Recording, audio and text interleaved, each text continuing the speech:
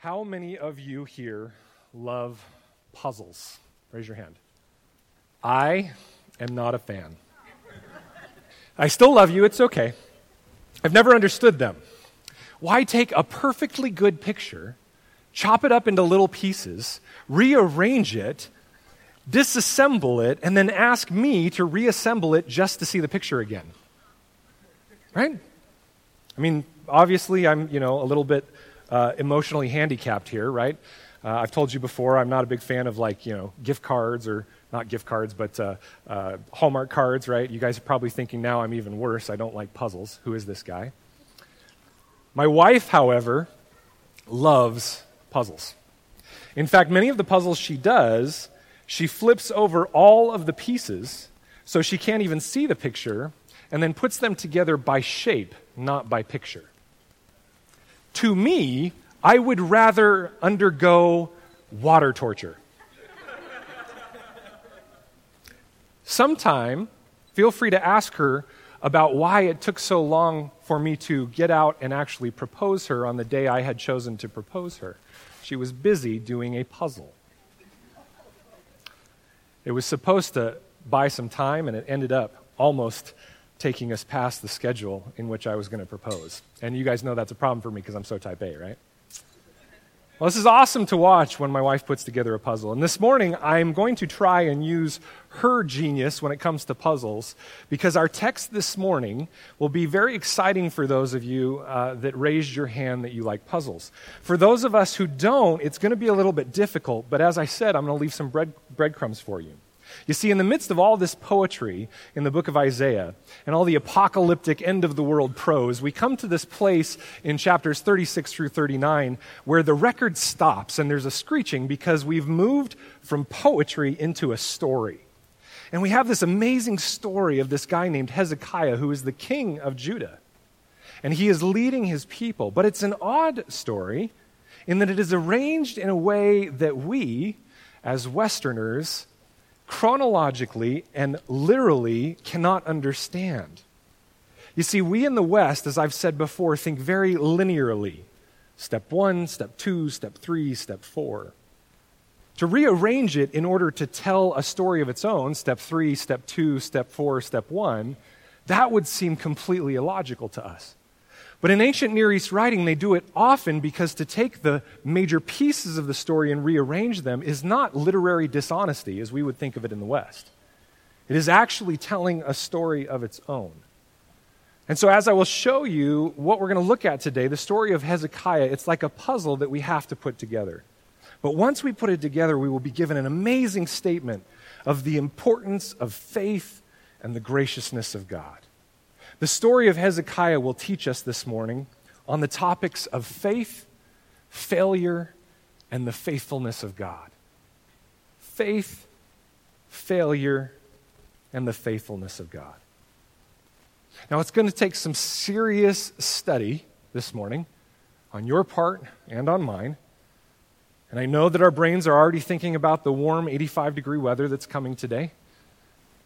But if we can focus in here, I promise you that you will see an amazing story of a good man who has ups and downs, but is met by the faithfulness of God.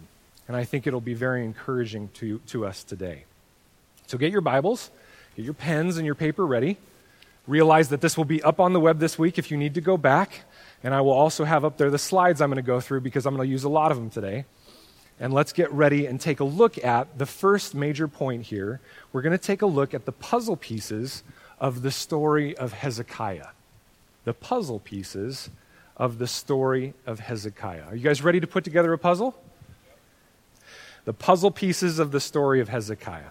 I want to be honest with you that this is possibly the hardest section of narrative story I have ever had to teach you within a short, and I do mean short, 60-minute time span. Okay?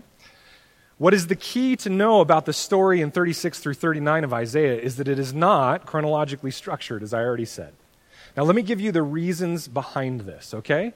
And I'm going to do a lot of slides here, so let's take a look up at the screens. The first thing we have to note is the structure of the book of Isaiah actually shows us that Hezekiah is a little bit different, and we need to look at it differently. Chapters 1 through 35, as we have well understood over the last months, is about judgment. Can I get an amen? It's about judgment, right? And luckily, he gives us glimpses of hope in the midst of that judgment, but it is primarily about judgment coming upon Judah. Chapters 40 through 66 is about the hope to come. Praise God, because we need it. It's going to be a good refreshment for us. And so 40 through 66 is about the hope of the Messiah and the kingdom to come. Now, that hope is given to the people of Judah because they're about to go into exile. About 100 years after Isaiah prophesies, they will fully be taken into exile in Babylon. And so the chapters of 36 through 39 are about this random story of Hezekiah. And it's almost as if this is a hinge upon which the other two pieces swing. The story of Hezekiah, the reason it's arranged the way it is because it needs to tell the story of how Judah is going to go into exile. And you'll see more about what I mean here in a little bit. The order of the story that Isaiah wants us to understand is that Hezekiah represents the fact that God was faithful to protect and save Judah. And so the way Isaiah has it laid out is 36 and 37 are about the faithfulness of Hezekiah in interaction with God. But then they end the last two chapters, 38 and 39, with his distrust, in a sense, of God. And that is part of what will lead them into exile. And so the two chunks of the story of Hezekiah are almost flipped in order to make this structure work. Okay? It'll make more sense as we go here. Just keep going with me. Secondly, what we need to see and we need to understand is that there are three different places in our Bible that tell the exact same story about Hezekiah. It's kind of like trying to harmonize the Gospels. There are multiple accounts of Hezekiah. Isaiah 36 through 39, 2 Kings 18 through 20, and 2 Chronicles 29 through 32 all tell about the life and times of Hezekiah during this given period that we're going to look at today. Now, the reason I have them listed in that order is because when you go back and look at when they were most likely written, they were written in this order. Isaiah was written first. About 100 years later, 2 Kings does its history. And then about another 100 years later, 2 Chronicles does its history. Okay? So when you go and read these on your own, and I highly suggest you do that, what you're going to see is that 2 Kings and 2 Chronicles follow the out-of-order story as it is in Isaiah, because either they're following Isaiah or they're following the sources that Isaiah uses to write the story of Hezekiah. Okay? Now, this morning, I will be hopping between all three of these places to harmonize the chronology of the story so that we can get our application. To just read through the story of Hezekiah as Isaiah has it in 36 through 39 is great, and there's nuggets you can pull out of it. But I believe, as we look at it the way we would understand it in Western culture, chronologically, we can get something very, very powerful in application out of it. And so, again, I'm going to really, really suggest that even if you're totally confused this morning, you go back, you take these notes, you re-listen to the teaching, and then you read through these sections, and you will pick up the breadcrumbs, and you will see what we're getting at by the end. Okay? Here's the third thing I want you to understand. The way that Isaiah has it laid out in chapters 36 through 39 are totally confusing. Because in all the stories of Hezekiah, he is built up as this amazing man of God. Like, seriously, the best thing since sliced bread. Okay? I mean, he is the man. The Bible talks clearly about the fact that he is awesome in faith. Let me give you an example here. It says, he trusted in the Lord, the God of Israel, so that there was none like him among all the kings of Judah after him, nor among those who were before him. Wow, that's even including David. That's a pretty serious king. For he held fast to the Lord. He did not depart from following him, but kept the commandments that the Lord commanded Moses. That's in 2 Kings. That's a pretty good man. If that's on your headstone when you die, does that sound pretty good? Right? You sound like a really big man of faith there. Well, the confusing part about the story of Hezekiah as Isaiah has it laid out, as we will see when we read it, is that the last thing said about Hezekiah paints him as this narcissistic, totally self-absorbed, selfish, crazy guy, as a total jerk. And it's totally confusing to read the way Isaiah has it, knowing that Hezekiah is this man of faith. And so it causes us to ask the question, why is it laid out this way? Okay, fourth and lastly, when we go to 2 Kings 18 through 20, and we sit down and we geek out, and I mean really geek out. You get your chalkboard out or your whiteboard out, okay? Sarah Campbell, who works for us, and my wife, and even Elisa, who also works for us, they'll come to our house and they'll see I have 2 chalkboards that I diagram out all of our teachings, right? And I diagram out the text and figure it out. And Sarah came in one day and she was like, "You look like a mad scientist," right? Just kind of outlining it out. Well, when you take 2 Kings 18 through 20 and you break it down based upon the dates that it gives and the timelines it gives, it doesn't make sense according to how Isaiah lays it out. And one thing we know is that when we read the Bible and it's confusing and it seems mismatched, it's not that God's confused. Who's confused? Us. And so we have to take the time and we have to break it apart and figure it out. So here's my promise to you. If after I lay all this out and you are still totally confused and you think I'm full of it, I have a piece of paper in which I've diagrammed out the timeline of 18 through 20, and I will be happy to sit down with you after service and show it to you in detail. For me to do that today, which I kind of wanted to, I wouldn't be able to get to the application. And so my wife wisely told me as I was breaking this down for her yesterday, she said, if you show them the timeline, you can't tell them the application. If you tell them the application, you can't show them the timeline. So if you want to see it, feel free to let me know, and I will show you. But for right now, you're going to have to just take my word on it. With all that said, I want to also add the fact that there are a number of really great commentators, one in particular named J. Alec Motyer, who agrees with what I'm about to lay out with you. When they look at the Bible and they break it apart in all of these harmonies of the story of Hezekiah, they put together the puzzle pieces much the same way as I have. Okay? And so that's the reason why we understand that these are puzzle pieces that are mixed up and we have to take time to put them together. Okay? Have I lost you completely?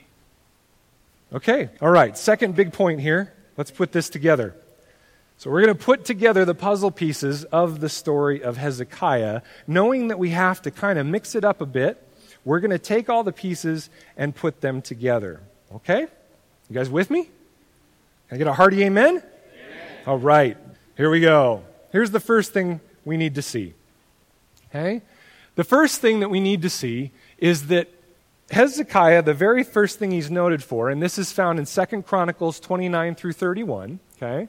We're not going to read it for the sake of time, but he does this amazing work to restore worship. Remember that up until this point, the kings of Judah were a nightmare.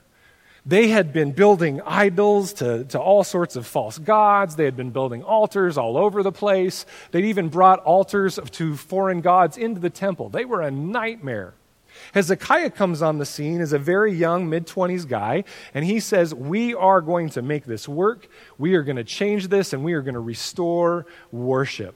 And so because of his faith and obedience, he repaired and purified the temple, he restored the priesthood, he offered sacrifices of repentance, he restored musical worship in the temple, he restored the festal system of feasts like Passover, and he restored the tithe and offering, all things that had been long since forgotten because the people of Judah were disobedient to God.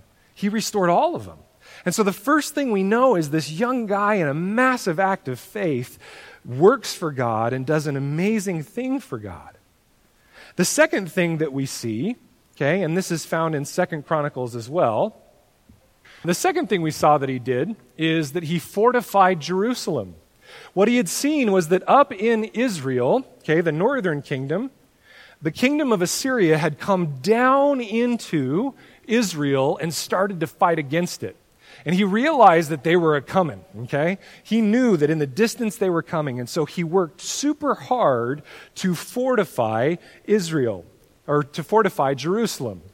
And so in 2 Chronicles 32, 1 through 8, you read the story of all the things he did. He rebuilt the walls stronger, and he built this thing that was a tunnel.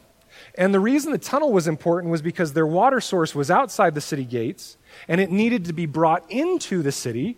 And so he built this tunnel that is now known as Hezekiah's Tunnel. Now, everything I'm teaching you today is known history. There's something called the Prism of Sanherib, which is the Assyrian king, where he outlines his attack on Jerusalem.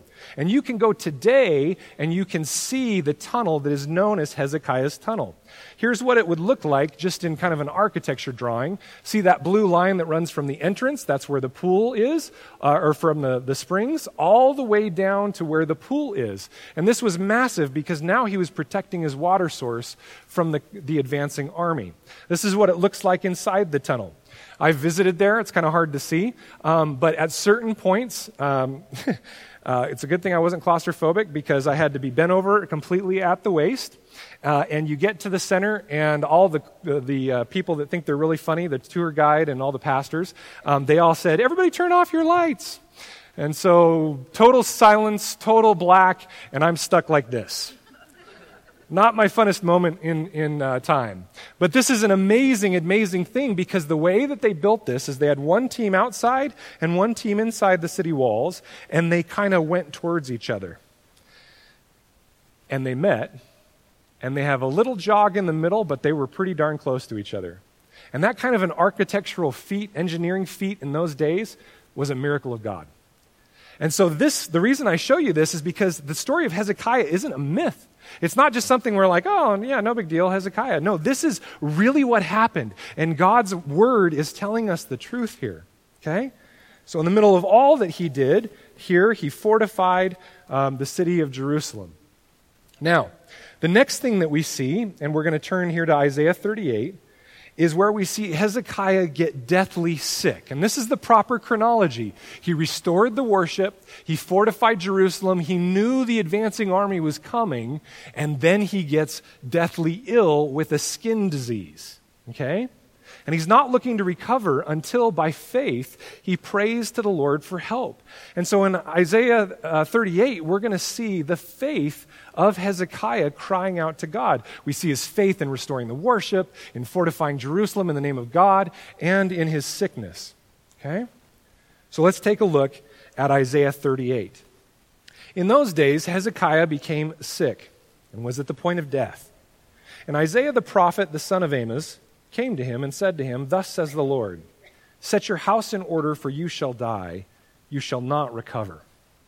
Then Hezekiah turned his face to the wall and prayed to Yahweh and said, "Please, O Lord, remember how I have walked before you in faithfulness and with a whole heart and have done what is good in your sight."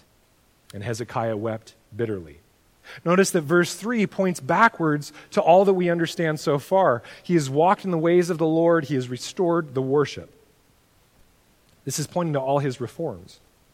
Verse 4, then the word of Yahweh, the Lord, came to Isaiah. "Go and say to Hezekiah, thus says the Lord, the God of David your father, I have heard your prayer. I have seen your tears. Behold, I will add 15 years to your life. I will deliver you and this city out of the hand of the king of Assyria, and will defend this city. This shall be the sign to you from the Lord, that the Lord will do this thing that he has promised.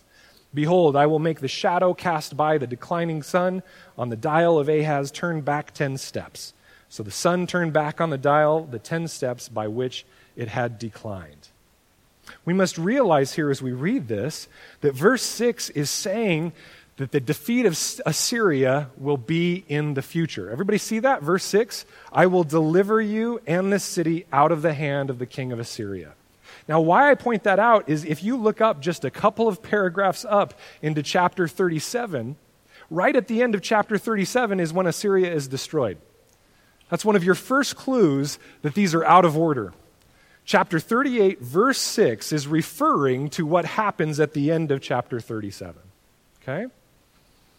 And so what we see is he's crying out to God, and God says, not only will I add years to your life, but I will free you guys from the advancing Assyrians. Okay? So he concludes now in verse 9. It says, a writing of Hezekiah, king of Judah, after he had been sick and recovered from his sickness. Now, for the sake of time, I'm not going to read through what he wrote here. You can read it on your own. It's a beautiful psalm. It's a beautiful piece of worship to the Lord. But look forward with me to verse 19. We'll just cover the end of it just to get kind of an understanding of it. Verse 19. He says, the living, he thanks you, as I do this day. The Father makes known to the children your faithfulness. The Lord, Yahweh, will save me, and we will play my music on stringed instruments all the days of our lives at the house of Yahweh, the Lord. Now Isaiah had said, let them take a cake of figs and apply it to the boil that he may recover. Okay, so anytime you have a boil, get a fig Newton, you're good to go. All right? Hezekiah also had said, what is the sign that I shall go up to the house of the Lord? Okay? So he concludes this praise of God for saving his life and extending it. But then we are taken into the very next part of the story, and the Hebrew here tells us that this follows directly after his sickness. Envoys from Babylon come. Babylon was this fledgling kingdom. Everybody take a look up at the screen here. And Babylonia was kind of south of Assyria, and they were growing to be a power, but they were still smaller than Assyria. So they were going throughout the known world trying to make alliances in order to fight against Assyria and take them down. And we know from history that they were eventually successful. So they hear about this crazy kingdom with this crazy king who is so close to this powerful God, Yahweh, that he was healed when he prayed. And there's this crazy sign about the sun going backwards, and they hear rumblings that Assyria will be defeated. Who better to go align with than Judah? And so envoys from Babylon come and try to make an alliance. And this is Isaiah 39. Okay? Isaiah 39. So we're starting to see the chronology of how the story of Hezekiah works. Super faithful at the beginning. He has a sickness and calls out for God in faithfulness, and God heals him and answers him, promises that Assyria will be defeated. And then Babylon comes because they hear this power of the God of Judah. And so it says in Isaiah 39:1, at that time Merodach Baladan, the son of Baladan, king of Babylon, sent envoys with letters and a present to Hezekiah, for he heard that he had been sick and had recovered. And Hezekiah welcomed them gladly, and he showed them his treasure house, the silver, the gold, the spices, the precious oil, his whole armory, all that was found in his storehouses. There was nothing in his house or in all his realm that Hezekiah did not show them. Now, we read this and we think this is total hospitality, right? Come on in. I mean, I'm sure that you guys, when people come in, you show them your bathroom, your gun safe, your gold bars that you've been storing away, right? No, what's happening here is very similar to what happens when you go to the bank and you ask for an alliance with them, a loan. They need collateral. So what he's doing here is he's saying, guys, not only do I have Yahweh on my side, look at what I can give you. I can pay you to be our buddies. And there's an alliance being built here. Now, does this sound like faithfulness?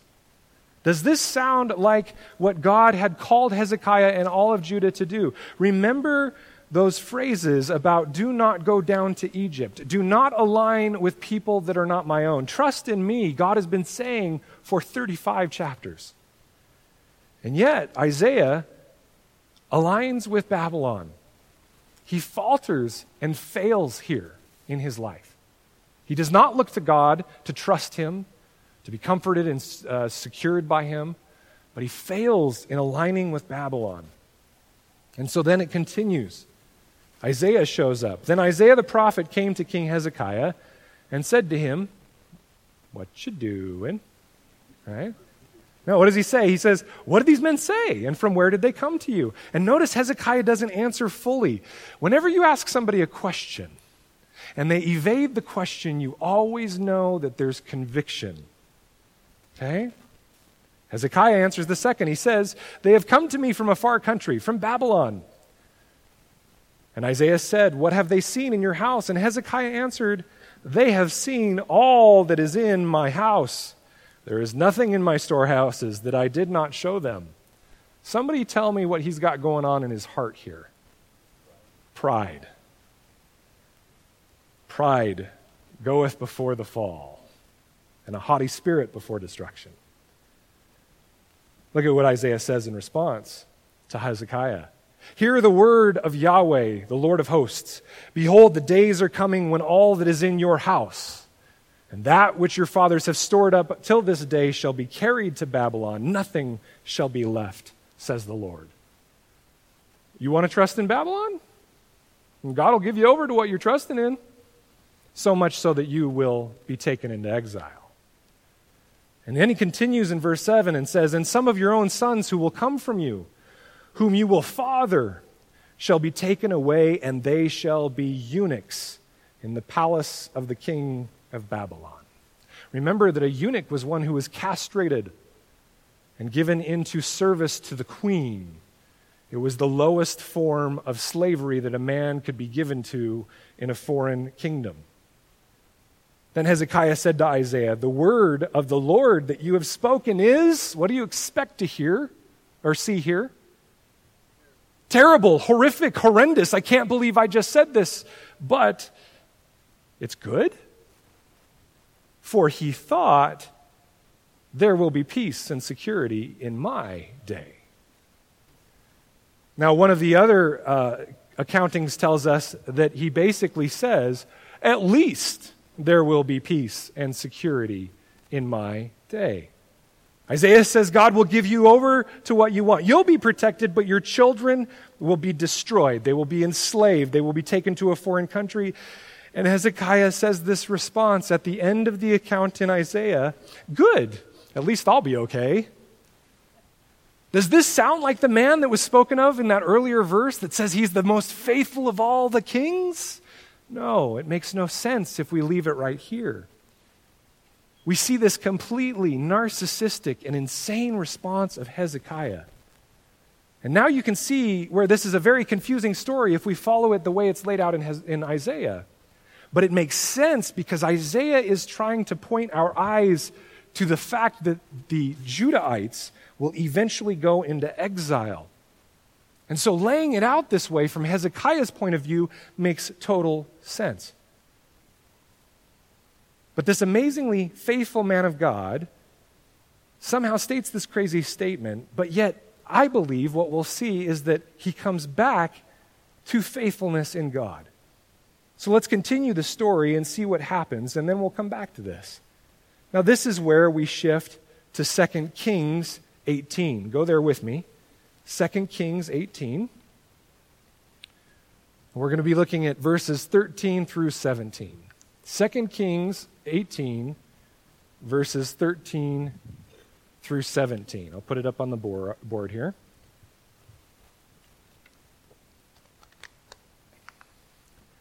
Isaiah reprimands Hezekiah, tells him, this is not good. You're going to be taken into exile because of your pride. And we see in the chronology here that something occurs in 2 Kings before the invasion of Assyria, and so it places right here in the story. In 2 Kings 18, verse 13, before we read, what was it that Hezekiah had shown the envoy from Babylon? Everything, all of his treasure. Look with me at 2 Kings 18, verse 13. In the 14th year of King Hezekiah, Sanherib, king of Assyria, came up against all the fortified cities of Judah and took them. And Hezekiah, king of Judah, sent to the king of Assyria at Lachish, saying, I have done wrong. See, he wasn't paying his taxes. I have done wrong. Withdraw from me. Whatever you impose on me, I will bear. In other words, charge me whatever. Just stay away from me. And the king of Assyria required of Hezekiah, king of Judah, 300 talents of silver and 30 talents of gold. And Hezekiah gave him all the silver that was found in the house of the Lord and in the treasuries of the king's house.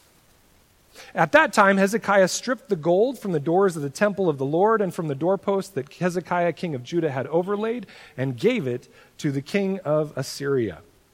Notice here that all of the treasure that he had showed to the Babylonians is now gone. This is how the chronology has to follow in the harmony of these stories. He was trying to bribe the Assyrians to stay away, but they don't buy it. He's been rebelling too long and not paying tribute, and so now they're sending an army to Jerusalem. And picking up here on this verse, 2 Kings 18:17, you have almost an exact word-for-word accounting of the same thing that's stated in Isaiah and in 2 Chronicles. From this point on, the three stories all become almost exactly alike. But before we go back to Isaiah, I want to take you one more place. You see, 2 Chronicles, as I said before, was written later, and so it gives commentary on what Isaiah is talking about and the activity of Hezekiah. So go with me to 2 Chronicles 32, and we're going to see Hezekiah's pride. 2 Chronicles 32, and we will see Hezekiah's pride. 2 Chronicles 32, starting in verse 24. And this helps us begin to put together the overall story. Because the author of 2 Chronicles, traditionally known as Ezra, the scribe, has some information that he gives us that blows open this story and helps us to understand what's going on. And so 2 Chronicles 32, starting in verse 24. In those days, Hezekiah became sick and was at the point of death. And he prayed to Yahweh, the Lord, and he answered him and gave him a sign. But Hezekiah did not make return according to the benefit done to him, for his heart was proud. In other words, he was faithful in that he called out to God, and God answered him. God saved him. But you see, salvation and grace always demands a response.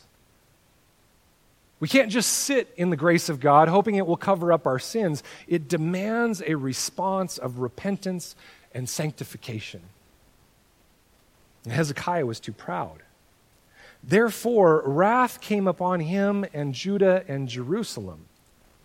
But, love it when there's a but, because it means that there's repentance.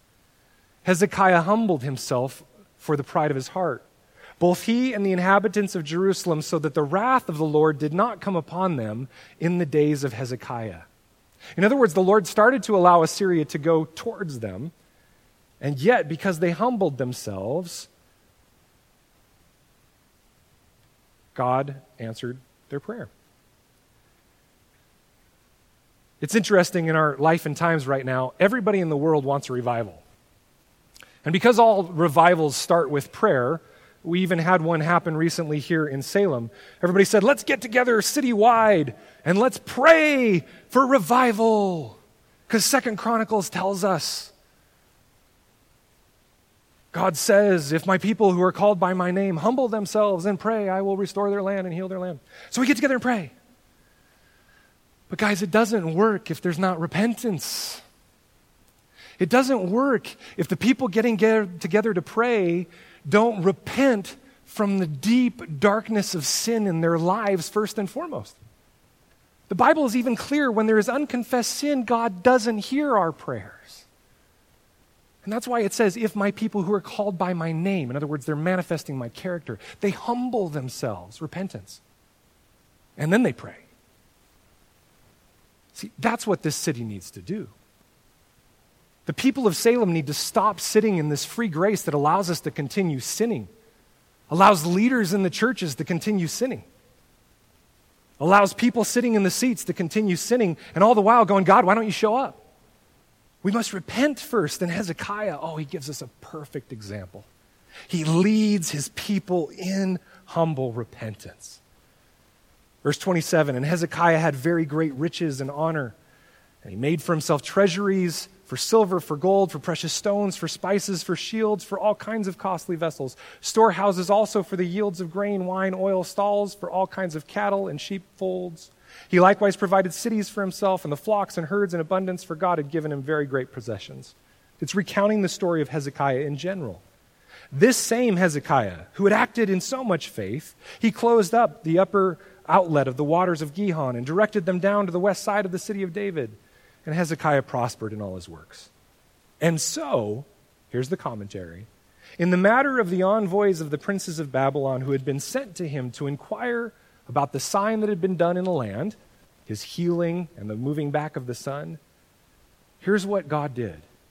God left him to himself in order to test him and to know all that was in his heart. You see, the reality of what happens in life's ups and downs is not that God disappears and then comes back and disappears and comes back.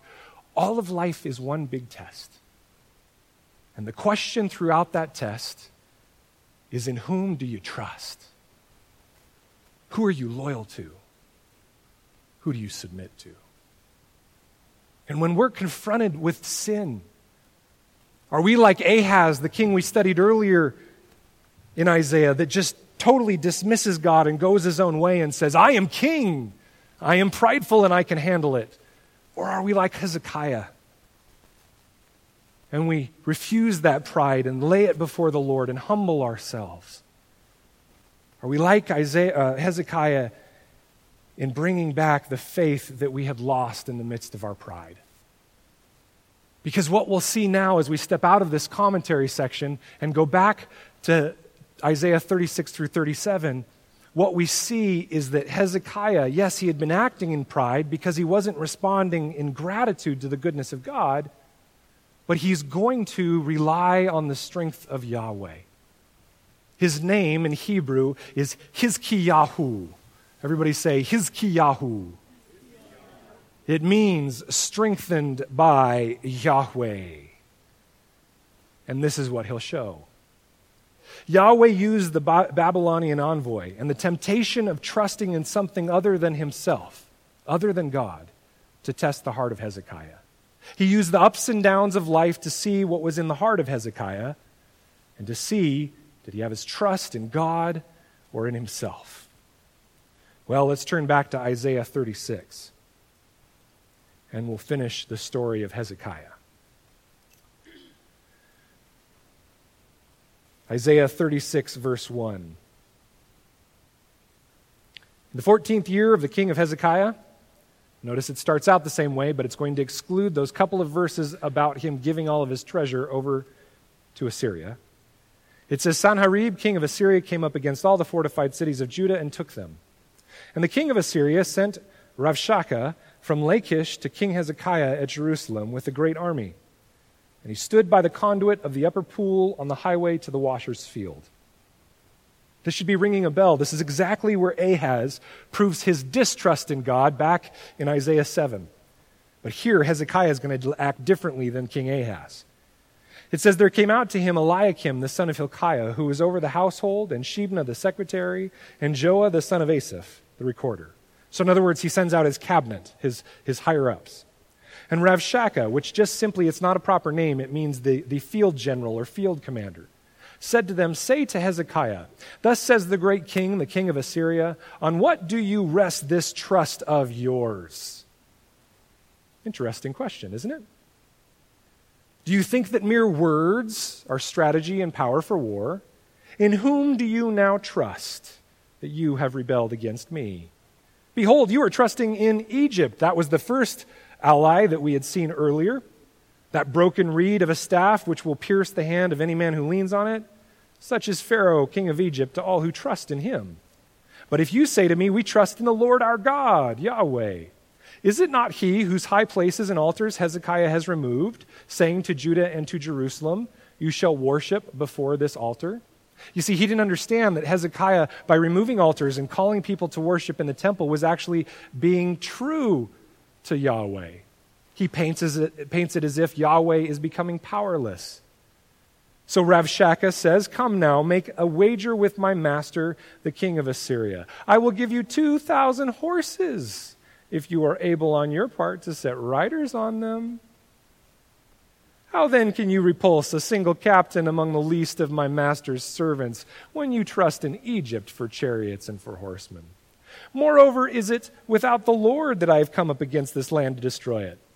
The Lord Yahweh said to me, go up against this land and destroy it. Is that a good idea to be using the Lord's name in vain? No.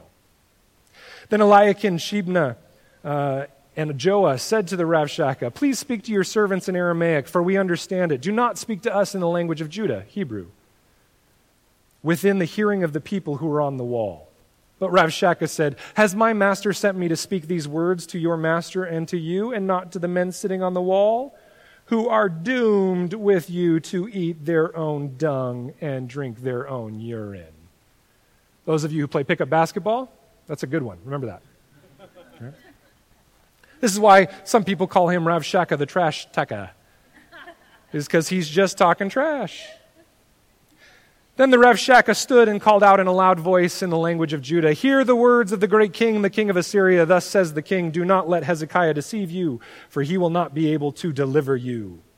Do not let Hezekiah make you trust in the Lord by saying, the Lord will surely deliver us. This city will not be given into the hand of the king of Assyria. Do not listen to Hezekiah, for thus says the king of Assyria, make your peace with me and come out to me. Then each one of you will eat of his own vine, and each one of you his own fig tree. And each one of you will drink the water of his own cistern, until I come and take you away to a land like your own land, a land of grain and wine, a land of bread and vineyards.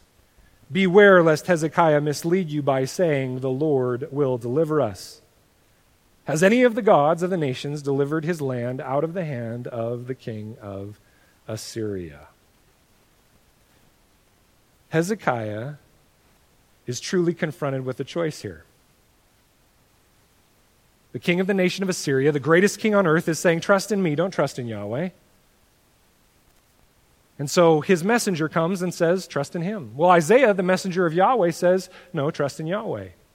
So Hezekiah is confronted with the choice. Does he rely in his pride and his ability to make alliances, or does he have faith and rely in Yahweh? So, like any good leader, he sends a delegation to ask what God says. Let's skip ahead to chapter 37. As soon as King Hezekiah heard it, he tore his clothes and covered himself with sackcloth. In other words, he went into mourning. And he went into the house of Yahweh, and he sent Eliakim, who was over the household, and Shebna the secretary, and the senior priests, covered with sackcloth, to the prophet Isaiah, the son of Amoz. They said to him, thus says Hezekiah, this day is a day of distress, of rebuke, and of disgrace. Children have come to the point of birth, and there is no strength to bring them forth. It may be that the Lord your God will hear the words of the Ravshakeh, whom his master, the king of Assyria, has sent to mock the living God, and will rebuke the words that the Lord your God has heard. Therefore, lift up your prayer for the remnant that is left. We see here that he calls out to God and says, Isaiah, help us. When the servants of King Hezekiah came to Isaiah, Isaiah said to them, say to your master, thus says the Lord, do not be afraid because of the words that you have heard, with which the young men of the king of Assyria have reviled me. Behold, I will put a spirit in him so that he shall hear a rumor and return to his own land, and I will make him fall by the sword in his own land. Now, time has passed by. God, by his sovereignty, moves the wars and the peoples of the world, and Assyria pulls away from Judah, and time passes, years even. And what happens is Ravshakeh then returns in verse 8. So you can imagine between verse 7 and verse 8, even years passing. And Ravshakeh returned and found the king of Assyria fighting against Libnah, for he had heard that the king had left Lachish. In other words, he wasn't attacking from the north anymore, but he was actually going out to attack the Babylonians. He was trying to fight against them. Now the king heard concerning Tirhakah, king of Cush, he has set out to fight against you. So he's got multiple fronts that he's fighting on, so he's not fighting against Judah anymore. And when he heard it, he sent messengers to Hezekiah, saying, thus you shall speak to Hezekiah, king of Judah. Do not let your God in whom you trust deceive you by promising that Jerusalem will not be given into the hand of the king of Assyria. Behold, you have heard what the kings of Assyria have done to all the lands, devoting them to destruction. And shall you be delivered? Well, Hezekiah, what is he going to do? This is the crux of the story. Let's take a look at verse 14 and see. Hezekiah receives the letter, the trash talking from the hand of the messengers, and he reads it. What does he do? He went up to the house of Yahweh and spread it before the Lord. You can imagine it in your mind's eye. coming to the temple in sackcloth, his hair messed up, tears coming down his face, wondering what to do. You think your bankruptcy is bad? You think your home foreclosure is bad? His whole kingdom is about to be killed. So what does he do? He lays out the letters of trash talking before the Lord. And he says, "O Lord of hosts, God of Israel, enthroned above the cherubim, you are the God, you alone of all the kingdoms of the earth. You have made heaven and earth. Incline your ear, O Lord, and hear. Open your eyes, O Lord, and see, and hear all the words of Sennacherib, which he has sent to mock the living God. Truly, O Lord, Yahweh, the kings of Assyria have laid waste all the nations and their lands, and have cast their gods into the fire, for they were no gods, but the work of men's hands, wood and stone. Therefore they were destroyed. So now, O Lord our God, save us from his hand, that all the kingdoms of the earth may know that you alone are the Lord." Now God speaks through Isaiah. The rest of chapter 37 is God speaking through Isaiah, saying, "Your prayer has been heard, and I will respond." And you can read that wonderful statement on your own. But let's fast forward and see right at the end here what happens, starting in verse 32. Move forward to verse 32. God promises, "For out of Jerusalem shall go a remnant, and out of Mount Zion a band of survivors. The zeal of the Lord of hosts will do this. Therefore, thus says the Lord concerning the king of Assyria, he shall not come into this city or shoot an arrow there, or come before it with a shield, or cast up a siege mound against it. By the way he came, by the same he shall return, and he shall not come into this city, declares the Lord. For I will defend this city to save it, for my own sake and for the sake of my servant David." And the angel of the Lord went out and struck down 185,000 in the camp of the Assyrians. And when people arose early in the morning, behold, these were all dead bodies. Then Sennacherib, king of Assyria, departed and returned home and lived at Nineveh. And then 20 years later we find, as he was worshiping in the house of Nisroch his god, Adramelech and Sharezer his sons struck him down with the sword, and after they escaped into the land of Ararat, Esarhaddon his son reigned in his place. Everything that God said would happen comes true. Now, you might be saying, "Whoa, you just took us through a lot, Hans. Why did you take us through all this? Why did you have to break it down like this? Why did you rearrange all the puzzle pieces?" Because it is through all of this that I believe we begin to see the completed picture of Hezekiah. Faith, failure, and the faithfulness of God. Faith, failure, and the faithfulness of God. I believe that Isaiah had a very purposeful reason for laying out the story as he did. But in the harmony of all three accounts, I see a picture of Hezekiah that I think in our Western mindset, linear, chronological, this helps us in a huge way. Faith, failure, and the faithfulness of God.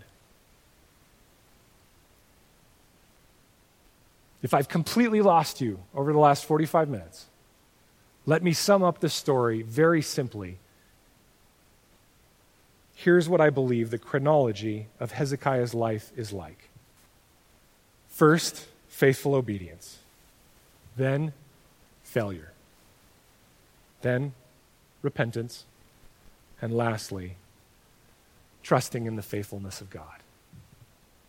Faithful obedience, failure, repentance, and trusting in the faithfulness of God.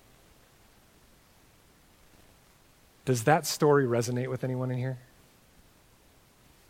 I started out so strong, and then I walked away from the Lord. And God's calling me to repentance, and now I've repented, and I'm starting to understand the faithfulness of God. Isaiah, for his purposes, was simply trying to contrast the pride of Hezekiah that led to exile with the faithfulness of God. And you might be saying, Hans, that would have been a lot easier to understand. Why didn't you just talk about that? But I believe that this paints the picture perfectly for leading us into chapters 40 through 66, in which we will hear the hope given to the people, looking toward exile, that God will one day bring salvation through the Messiah. And so for us, this chronology, this understanding of the story of Hezekiah provides us with 3 application points that I'm going to finish with here today in our last 10 minutes. First, it is not how you begin your faith, it is how you finish. It is not how you begin your faith, it is how you finish. So many across the history of Christendom, and especially in our day of mass marketing and seeker-friendly churches, so many are brought into the faith with no understanding of the cost of discipleship, of anything. They're brought in by a spiritual, emotional high. They're brought in by false promises that life will be great once you become a Christian, or false expectations that the body of the church will be perfect. And then we are harmed, we are failed, or maybe worse, we are abused. I know that in this church, there are so many of you that have been harmed by other people's sin, that have been abused within what is supposed to be called the bride of Christ. You've been hurt and harmed by people who haven't loved you in the way that you desired or expected. And on behalf of the church, behalf of Jesus Christ, I am here to say to you, I am so very sorry. I am so very sorry. My hope for us this morning, and our vision as leadership for this church, is to not just move past that, cover it up, but to see Christ in the midst of what is broken and to return to our first love just as Hezekiah did.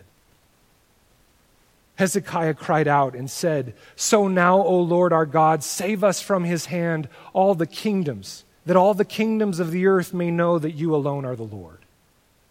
As we, as individuals and as a body, take whatever time is necessary to heal from old wounds, I pray that we wouldn't let those hurts and harms wreck our faith in Christ or make us callous to the call to love one another, finding reasons to disbelieve in the church and to disbelieve in the Lord, but instead to step through it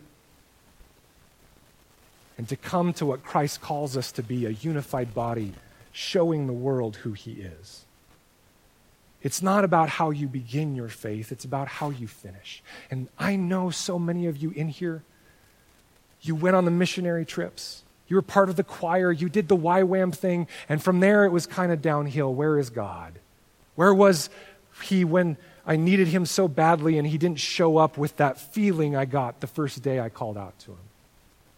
Guys, God calls you to endure the ups and downs of life. Because in the midst, you are tested to see what is truly in your heart. Are you here for Christ and for his church? Or are you in this Christian thing for that feeling that came along once in a while? We learn from Hezekiah, it's not how you begin your faith, it's how you finish.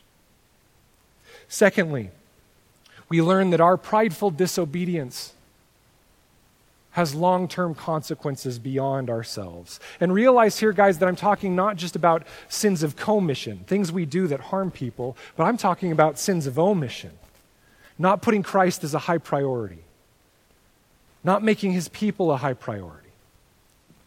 Omitting from our lives church attendance and tithing and serving and caring and acts of righteousness and justice because, well, we just think we can. We learn from Isaiah and from the book of we learned from the book of Isaiah, as we discussed last week, that there's a weightiness to sin. And the false gospel that we have believed is that no matter what we do in rebellion against God, there won't be temporal consequences. And so we have believed a lie that if we sin, Jesus forgives us and covers up our sin, and we move on without ever trying to reconcile here and now. But the reality is that each one of us is not an island. And if we as a church, and please hear me with all of my heart of love for you, if we as a church continue to act as 250 individuals that get together when it is good for me on a Sunday, then the church will not be what it is called to be for the world. 250 individuals you can find at the Elks Lodge or at the gym or at a Blazer game. 250 individuals united as one because they have chosen to agree in the Spirit of the Holy God. That's a witness to the world. We're not an island. If you look solidly at the Bible, it always states that our sins spread and our omissions spread. As Christians, we must be a people who think corporately, communally, and not individually, in both our families and in the broader family of faith. Remember throughout the Old Testament that fathers are told to teach their children and their children's children. If not, then the sins will pass from generation to generation. Parents, I know that it is hard to discipline and train up your children as the Word commands, but if you don't do it, you're setting your child up for failure. Parents, I know that you have every reason in the world not to tithe, not to come to church regularly, not to practice family worship, not to go to small groups. Everybody has a good reason. But here's the bottom line for your children. If you don't model a life of tenacious loyalty to God and to His people, your children will not do it when they grow up.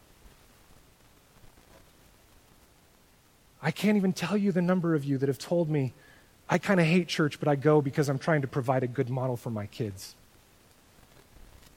They see it. They know. And if you don't lay that down and love the Lord's church, your children won't either when they grow up. Within the church, we see the effects spread. And this is why God says through Paul, God has so composed the body, giving greater honor to the part that lacked it, that there may be no division in the body, but that the members may have the same care for one another. If one member suffers, all suffer together. If one member is honored, all rejoice together. We must be those who realize that our individual actions today will have an effect outside of ourselves with long-term consequences. And so for us to be the church that God calls us to be, we must get this. We must. And adjust our lives to come under the application of this truth. And lastly, if those are both convicting for you, I want to finish with this statement that we learned from Hezekiah. He shows us that it is not how you begin your faith, it is how you finish.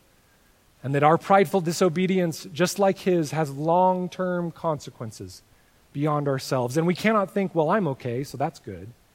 We must think about those outside of ourselves. But thirdly, I want you guys to get this. In spite of our failures, God is faithful. Maybe that first one is hugely convicting for you because you think, man, I used to be so zealous and now I'm apathetic. Maybe you're that person in the second one that you were convicted that, yeah, I've kind of been doing my own thing based out of pride because I just kind of walked my own drummer. If you are convicted, join me in the club that's convicted. And realize that the power to step out of those things is not by just beating up on ourselves. Oh man, we're like Hezekiah when he stunk. No. We need to look to Hezekiah to see that even from the point of failure, God is faithful to restore. And at any point where we feel apathetic or like we have held people at bay or like we haven't dug into the plan of God in the midst of His church, He's ready to restore. In spite of our failures, God is faithful. If you're like me, you look back on life of sin done to you and sin that has been committed by you, and you recognize that there will be long-term consequences, maybe for you, maybe for someone you love. But the reality of the good news of Jesus Christ is that the gospel is stronger than our failures and our weaknesses. And in chapters 40 through 66, we will speak of the Messiah, the anointed one, the Christ, the one that would come and minister to give a glimpse of God's kingdom, the one that is faithful. And we know His name to be Jesus the Christ. the one that would come and die as a sacrifice to atone for all of our failures just as Hezekiah failed, and to unite us with the Father, the one that would breathe into us his Holy Spirit to empower us to live a life of faith and constantly growing in him and being changed more and more into his likeness, the one that calls us to repentance, to change our values and our allegiances to him so that it changes our behavior. This morning, if you are in the midst of prideful failure, today is the day to repent, to turn away from that in which you have pride and to turn towards Christ. Jesus is the perfect one that would come. When you look at the main characters of the 3 sections I laid out earlier, Ahaz was big in the first 1 through 35 chapters, and Ahaz rebelled against God. In 40 through 66, we will see the main character is this Messiah to come, and Hezekiah is in the middle, as a hinge, giving us the choice to continue in prideful rebellion or to turn towards the hope of the living Messiah. So my hope for us today is that we keep fighting every day to be led by the Spirit of God, bearing fruit in keeping with repentance. For those of us that have done that, I want to leave you with the words of Hezekiah. If you have turned and decided that you want to walk in the hope of the Messiah, to endure in your faith and not peak early and never finish, to continue on and realize that we make failures, but God will restore us. For those of you in this room today, I want to leave you with Hezekiah's words as he prepared them for battle. Be strong and courageous. Do not be afraid or dismayed before your enemy, for there are more with us than with him. With him is an arm of flesh, but with us is Yahweh, the Lord our God, to help us and to fight our battles. I want to leave us with the church with the fact that we can take confidence in Christ this morning, that he has died for our sins. He has raised us to new life, and he is calling you and I to walk in holiness with him and his people. And we get the honor of representing that today as a community, as we go down and celebrate with the people that are showing the sign of being welcomed into that community through baptism.